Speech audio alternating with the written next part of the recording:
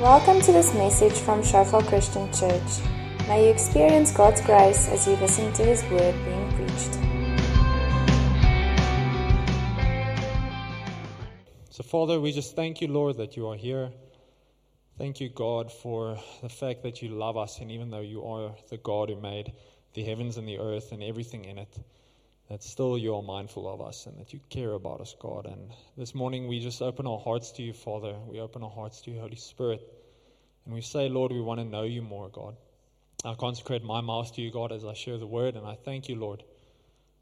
Just, Lord, that we can receive from you this morning in Jesus' name. Amen. So before we start, I want you to turn to each other and tell the other person or people, what is your favorite book in the Bible and why? All right. Okay, so I'm interested. Let's see who said that their favorite book in the Bible is one of the Gospels: Matthew, Mark, Luke, or John. Okay, a few. Who said that their favorite book in the Bible is the Psalms? Wow, a popular one. Who said their favorite book is Revelations? We'll pray for you guys afterwards. No, I'm joking. You guys are the prophets. That's cool. Okay, who said that their favorite book is Job? One. Okay. Guys, it's interesting for me, but I very rarely hear people say that their favorite book in the Bible is Job. And I understand why, right? Because Job is not the easiest book in the Bible in terms of how it is written, but especially in terms of the content that it deals with. But a while back, I read through the book of Job, and I was absolutely fascinated by it. And I believe it's a book with content that is extremely relevant for us, especially in today's world. And during this process, while I was reading through it, I learned quite a lot about the book of Job. Things I didn't know, like, for example, that the book of Job is probably the oldest book in the Bible in terms of when it was written. So it was probably written first.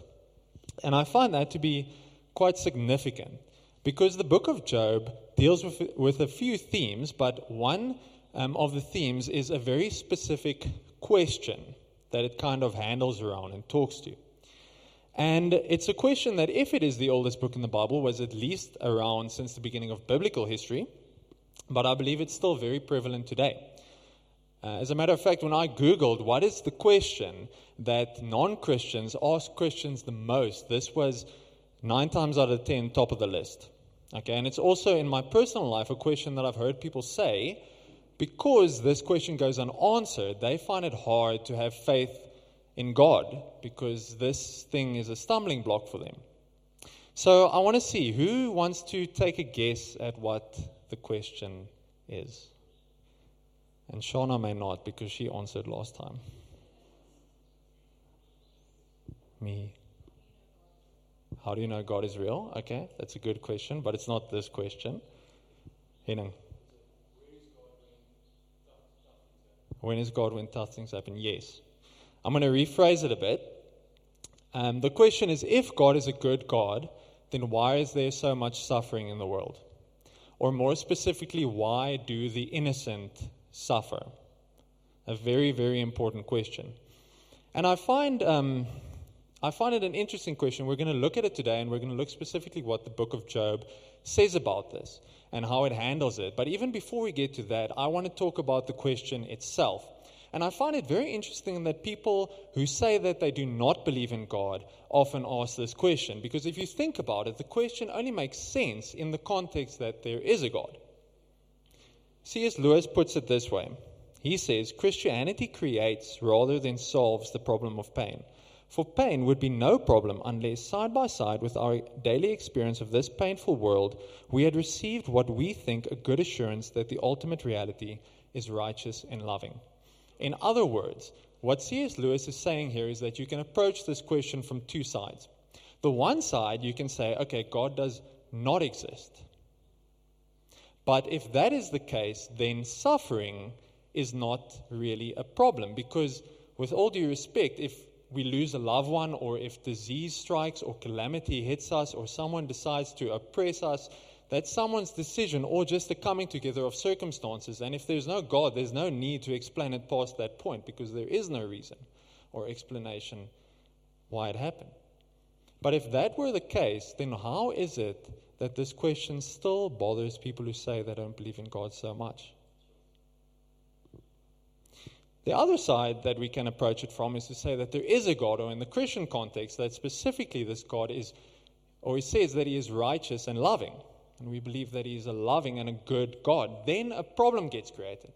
Because the question becomes, how do we reconcile the goodness and the lovingness of God with the pain and the suffering that we often see in the world and sometimes classify even as unjust?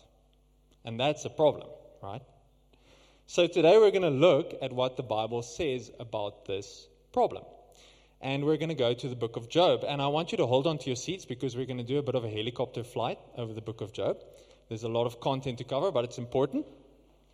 So the book of Job starts off by telling us about Job. And it tells us that he was a man who lived in the east in the land of Uz, wherever that was.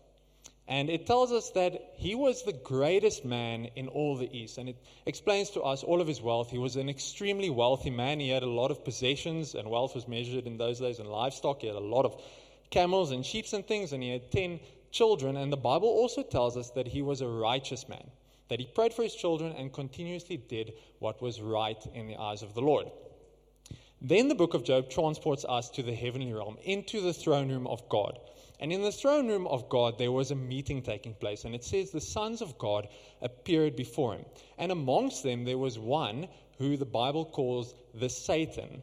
And his name literally means the adversary. And from the context of the rest of the Bible, we know it's the devil who opposes God and tries to thwart his plans. And God actually starts this conversation with Satan. And he says to him, "Have you considered my servant Job, that there is none like him on the earth, a blameless and upright man who fears God and turns away from evil?" So I don't know if any of you have ever seen that video of Chad Leclerc's dad after Chad Leclerc won the gold medal at the Olympics, where he's like, "Look at my son. He's beautiful. I'm so proud of him. He's so beautiful." And he just continues like that for like 2 minutes. But it kind of feels like God is kind of doing that with Job in front of all of the heavenly beings. He's like, "Look at Job. He's awesome." But Satan replies, and he says, "Does Job fear God for no reason? Have you not put a hedge around him and all that he has? Have you not put a hedge around him and his house and all that he has on every side? You have blessed the work of his hands, and his possessions have increased in the land. But stretch out your hand and touch all that he has, and he will curse you to your face." So this brings up one of the very important themes or questions in Job, and that is God alone enough? And Satan takes the stance and he says, "No, God, Job is in this for the perks. He's worshiping you and he fears you because of what you have given him and the protection that you offer him. And if you take that away from him, he will curse you to your face." So God replies and he says, "Behold, all that he has is in your hand. Only against him do not stretch out your hand." So Satan went out from the presence of the Lord. So God gives Satan a limited authority over Job to touch the things that he has. And he goes and he devises this plan against Job. And the plan had a very specific purpose, and that was to get Job to curse God. And this is how it went down. Okay.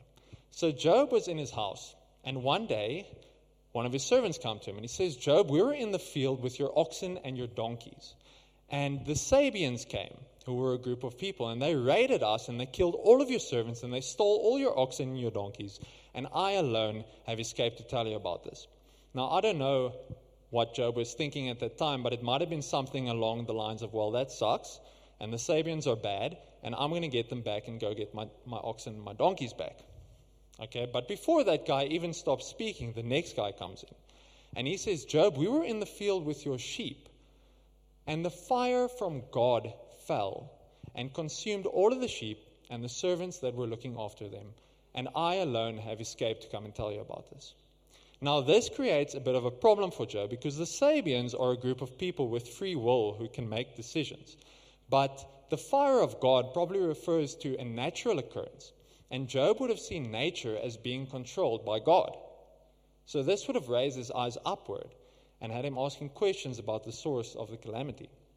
And even before that guy finishes speaking, the next guy comes in. And he says, Job, we were in the field with your camels.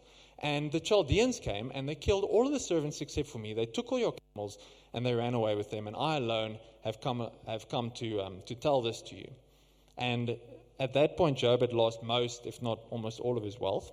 And then even before that guy stops speaking, a fourth guy comes in, and he says, Job, your children were all feasting in the house of their eldest brother, when a great wind arose and blew on the house, and it fell down and crushed all the children, and all of them died, and I alone have escaped to come and tell you about this. So Job loses all of his wealth and all of his children, and this is where we pick up the story. Then Job arose and tore his robe and shaved his head and fell on the ground and worshipped. And he said, Naked I came from my mother's womb, and naked shall I return. The Lord gave, and the Lord has taken away. Blessed be the name of the Lord. In all this, Job did not sin or charge God with wrong. Okay, then the book of Job takes us back into the throne room of God. And again, a meeting is taking place. And again, the sons of God appear before him. And again, Satan is there also. And God starts this conversation with Satan. Have you considered my servant Job, that there is none like him on the earth, a blameless and upright man who fears God and turns away from evil? He still holds fast his integrity, although you incited me against him without reason. Then Satan said to the Lord, Skin for skin, all that a man has will he give for his life. But stretch out your hand and touch his bone and flesh, and he will curse you to your face. And the Lord said to Satan, Behold, he is in your hand. Only spare his life. So again, God gives Satan a limited authority over Job to touch his health, but not to kill him. So Satan went out from the presence of the Lord and struck Job with loathsome sores from the sole of his foot to the crown of his head. And he took a piece of broken pottery with which to scrape himself while he sat in the ashes. Then his wife said to him, Do you still hold fast your integrity? Curse God and die. But Job said to her, You speak as one of the foolish women would speak. Shall we receive good from God, and shall we not receive evil? In all this, Job did not sin with his lips. So the book of Job gives us a few examples of how people can respond to suffering. And here we see kind of the first two. Job's wife, who sees what happens to him and just goes, this is too much. Obviously, God has forsaken us, and he does not care about us. Just curse him and die. And Job, on the other hand, who says, look, I didn't bring anything into the world. Everything good that I've received previously came from God, and I received it. So if he wants to take it away, who am I to challenge that? Okay, then comes Job's three friends come onto the scene. So Job goes into a process of mourning, and his three friends arrive, and their names are Eliphaz, Zophar, and Bildad. By the way, how do we know that Bildad was the shortest man in the Bible? It's because his full name is recorded as Bildad the Shuhite. Okay, that's just a joke.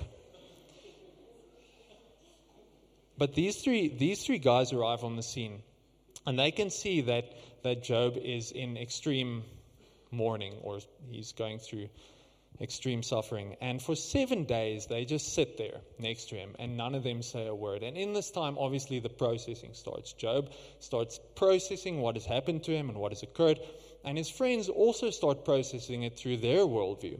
And then after 7 days, eventually Job opens his mouth, and this dialogue begins between him and his friends. And this dialogue is focused around two main points or questions. And the first one is God just in his character? And the second one is, does God rule justly in the earth? So does he administer justice? And Job takes a stance and he says, no, God is not just, because look what has happened to me. I do not deserve what has come upon me, and yet this has happened to me. So I actually demand an audience with God, that he would come and explain himself. And his friends say, God is just, and he does rule justly in the earth. Therefore, the only way that we can qualify what has happened to you, Job, is you must have done something really, really bad to deserve this. You must have some open door or committed some sin that has brought this upon you. And that is a doctrine that was at least still around in the days of Jesus. We read this in John 9, verse 1 to 3. It says, Jesus, as he passed by, he saw a man blind from birth, and his disciples said to him, Rabbi, who sinned, this man or his parents, that he was born blind? But Jesus answered, it was not that this man sinned or his parents, but that the works of God may be displayed in him. And that gives us a hint for what's going to happen in Job. But this is also a doctrine which I think is still sometimes prevalent today, and it's something we have to be careful of. Because when we look at someone suffering, sometimes, you do get self-inflicted suffering when bad decisions lead to consequences. And even sometimes suffering can have spiritual roots, but that is not always the case. And as Christians, we have to be slow to judge and rather act in love. Okay, but anyway, his friends take this stance, and eventually he gives up on them. And he's like, you guys are miserable comforters. You're really not helping me. I don't want to speak to you anymore. I demand an audience with God himself to come and explain to me what has happened. But before he gets that, a fourth guy speaks, and his name is Elihu, and he's Job's fourth friend. And he offers a little bit of a different view. He says, God is just, and he does rule justly in the earth, but sometimes he allows suffering so that we as his children can learn specific lessons and so that we can build character. And then after he finishes speaking, God himself arrives on the scene, and he comes in a whirlwind, and he speaks directly to Job. But interestingly enough, he doesn't answer Job's questions, or does he tell him about the whole scene that played off in heaven. Instead, God asks him some questions of his own. And he starts showing him nature and the universe and all the systems in nature that work together perfectly well in perfect order without Job ever having any part in maintaining or creating them. And he asks him, Job, were you there when I created these things? Or do you have any power to maintain them? Every morning you wake up and they just work, and you don't even think about that or worry about it or understand it. And I believe what God was doing was he was inviting Job that just like in nature, he doesn't understand or need to maintain all of the systems, and yet they work perfectly together. How much more in ethical issues or the administration of justice can he trust him that ultimately he will administer justice and give punishment for evil and reward for good? And Job sees this, and he actually repents. And we read in Job verse 43-5. Then Job answered the Lord and said, Behold, I am of small account. What shall I answer you? I lay my hand on my mouth. I have spoken once, and I will not answer twice, but I will proceed no further. And again later, I know that you can do all things, and that no purpose of yours can be thwarted. And again, therefore, I have uttered what I did not understand, things too wonderful for me, which I did not know. And then he says another line, which I'm going to get back to in a second. But Job sees basically that there are things that are too wonderful for him to understand. And he repents and says, God, I will trust you in this. And I now see my position as well in terms of me versus you being God who is in control and me not having understanding of even some basic things. And he repents. Then God goes to his three friends and he says to them, well, you guys were wrong about me. And you now have to go to Job and say sorry about what you said and did. And then when he prays for you, then I will forgive you. Interestingly enough, he does not rebuke Elihu, the fourth guy who spoke. And then God restores to Job even more than he had before the calamity hit. He gets his 10 children back and even more wealth than he had before all of this happened. But interestingly, or I want you to notice that this restoration is not like it's a reward for Job's good behavior during his time of calamity, because Job was a righteous sufferer, but he was not a perfect sufferer. And sometimes he actually handled the situation quite badly and questioned and even accused God. But Job's righteousness was not based on his behavior. Rather, it was based on his position in relationship with God. And I believe that throughout the episode of Job, that position of relationship never changed. Yes, he had questions. Yes, he wrestled through things with God. But his position in covenant relationship with God didn't change, except for one thing. And it's captured in this one verse in Job. Job, 2 verses. Job 42, verse 5-6. Job says to God, I had heard of you by the hearing of the ear, but now my eye sees you. Therefore I despise myself and repent in dust and ashes. You see, I believe that through this process, something happened in Job's relationship with God. A deepening of intimacy and knowledge of God to the point where he says, previously, before all of this, I had heard of you. But now, for the first time, I see you. And I want to share something out of my own life where I experienced something similar, not to the same degree, but something similar. And so I grew up in a Christian home. But my parents got divorced when I was about 5 or 6 years old. And I still remember very well the day that my father left. And I actually grew up with my mom. But growing up, I had to deal with a lot of the consequences of divorce. I remember my dad telling me when I was older, there's nothing beautiful about, or there's nothing good about divorce. And I agree with him. I think that there are a lot of consequences for that. And I saw a lot of that growing up. And one of those consequences were that my parents were very angry at each other. And they didn't speak for 18 years. They didn't speak to each other. But when I became a Christian in my first year at university, I got saved and I surrendered my heart to the Lord. God started speaking to me about praying for my parents. He started challenging me to pray for my parents. And he said to me that I would see change.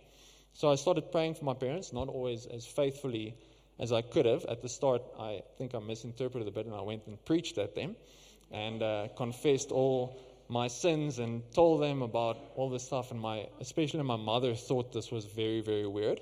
That I now wanted to go on missions trips and that I was just talking about Jesus all the time. And she thought I had joined a cult. She thought Shofar was a cult and that I had gotten swept up in this thing.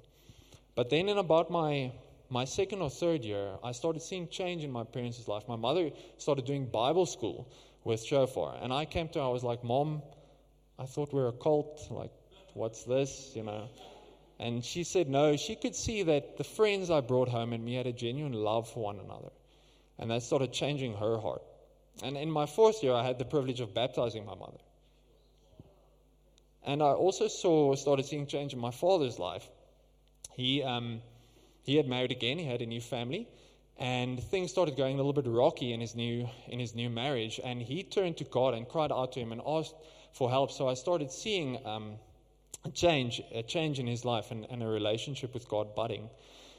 And yet I hadn't seen much change in their relationship. They still weren't speaking to each other. And for 4 years I prayed for them. And then in my fourth year at university, I was visiting my dad one weekend. And he brought me back and I went back to Stellenbosch. And that night I got a phone call from my stepmother, and she told me my dad had just had a stroke and that he was in Panorama Hospital in Cape Town. And I remember getting in the car with a friend of mine that evening and driving through to Panorama, and I was emotional, but I just felt God say that he's in control. And I arrived at Panorama, and it was horrible to see my dad like that, because at that point in his life, it was really just kind of a low point. Things were not going well at his work. Things were not going well in his marriage. And now his health was also deteriorating. And I spent some time with him, and he couldn't speak properly. He couldn't verbalize or I don't know what the word is, but he couldn't get his words out properly, and he couldn't feel half of his body. And it was horrible to see him like that. As a son, you don't want to do that. But I spent time with him, and then I went home. And the next morning, my mom phoned me, and she told me that she just got off the phone with my dad, and she forgave him for everything that had happened. And 2 days later, my dad came out of hospital. He was completely clean from the stroke, and he came to our house to have lunch with us in Somerset West. And it was the first time since I could remember that me and my mom and my dad sat around a table and that we ate together and laughed together. And that it was like normal and not, it was a little bit awkward because it was, like a long time since that had happened. But, it was a miracle. It was really a miracle. And there was genuine forgiveness between my parents. And after that, I also saw my dad's relationship with God deepening.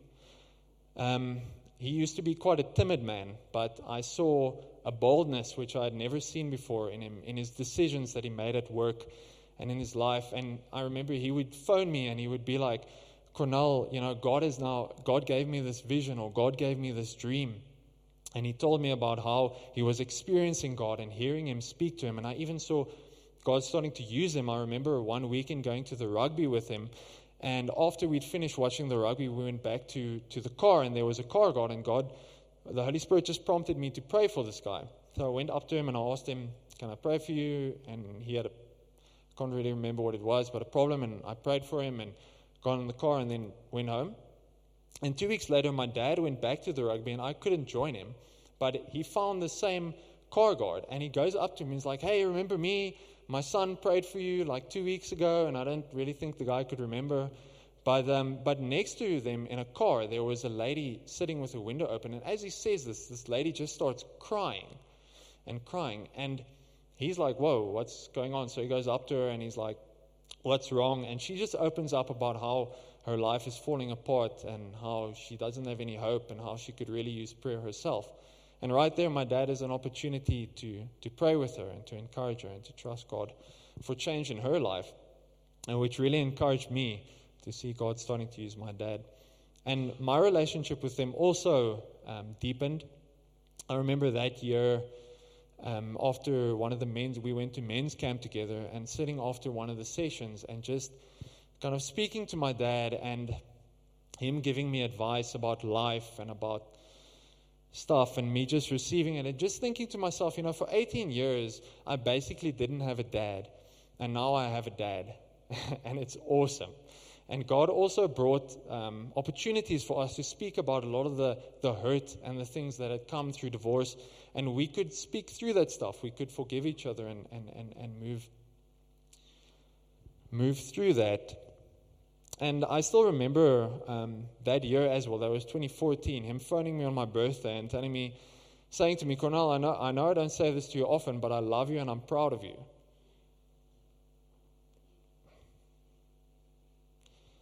It was probably like one of the first times he'd done that. And it really meant a lot.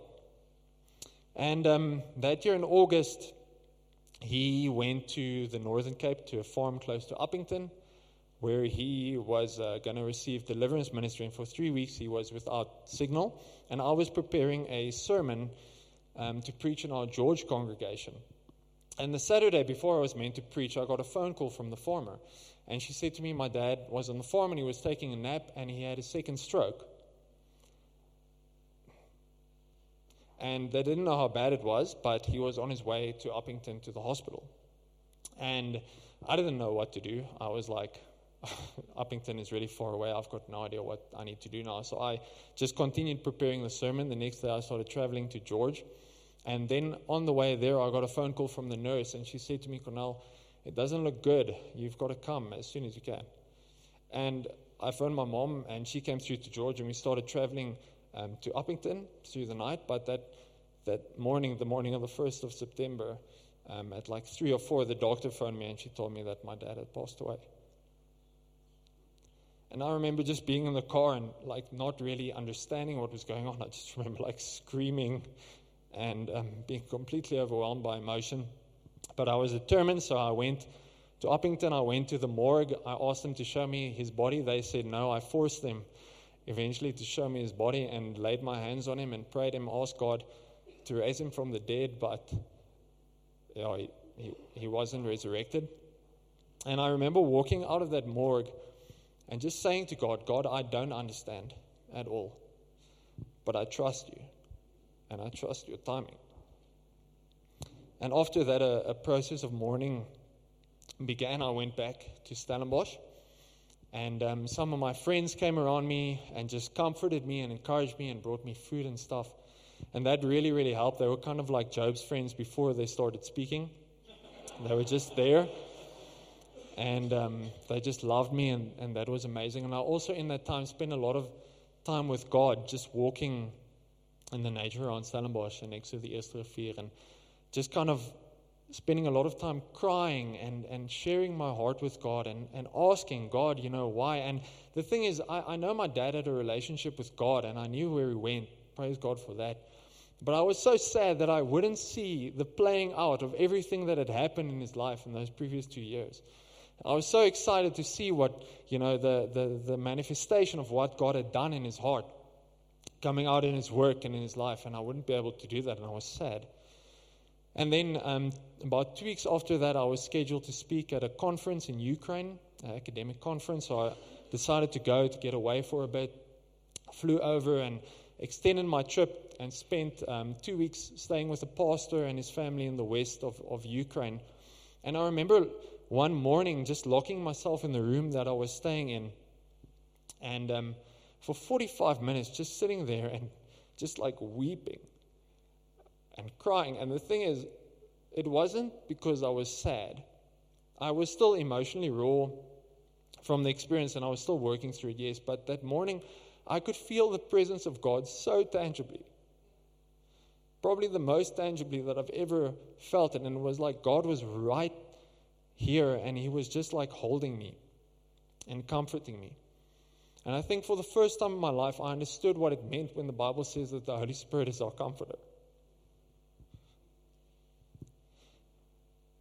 And later that morning, God led me to read a sermon by Charles Spurgeon, where he just spoke to me very directly into my character about manhood and about carrying on, and he strengthened me through that. And in that time, I learned a very valuable lesson, and that is that in times when we suffer, presence is really important. And the presence of our friends and our family who come alongside us and can comfort us to an extent. But even more than that, the presence of God, who is a loving Father and who cares about us and who understands to a level that's deeper than any person can, and who gives us hope for the future. And I think that the worst type of suffering that we can possibly go through is abandonment. To go through something like that, losing a loved one or whatever it may be, and to be alone in that, to have no one who can come alongside you and who can comfort you. And, you know, when Jesus hung on the cross for us, He was abandoned by the people and rejected by the people that He came to save. He was abandoned by His best friends, and there came a moment where He said, "My God," He cried out, my God, why have you forsaken me?" The moment God the Father turned His face away, and Jesus was completely alone. And He took the punishment that me and you deserve so that we never have to. That's why the Bible says now that because of what Jesus did, God will never leave us nor forsake us. That when we draw near to Him, He will draw near to us.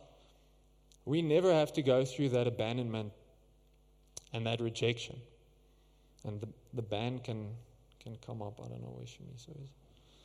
But it's also, like Timothy Keller says, now, because of what Jesus did for us, it's not like we're not going to suffer, because Christians do suffer, and Jesus said that we will have trials and tribulations in this world, and we will go through suffering. But now when we suffer, we can become more like Jesus. Whether it's going well or whether it's not going well with us, we can know God, and God will use it to bring us closer to Him in every circumstance. Thanks for listening to this message from Shofar Johannesburg. May the grace you received produce God's greatest glory and your greatest good. For more information and sermons, please visit our website at www.shofar.joburg.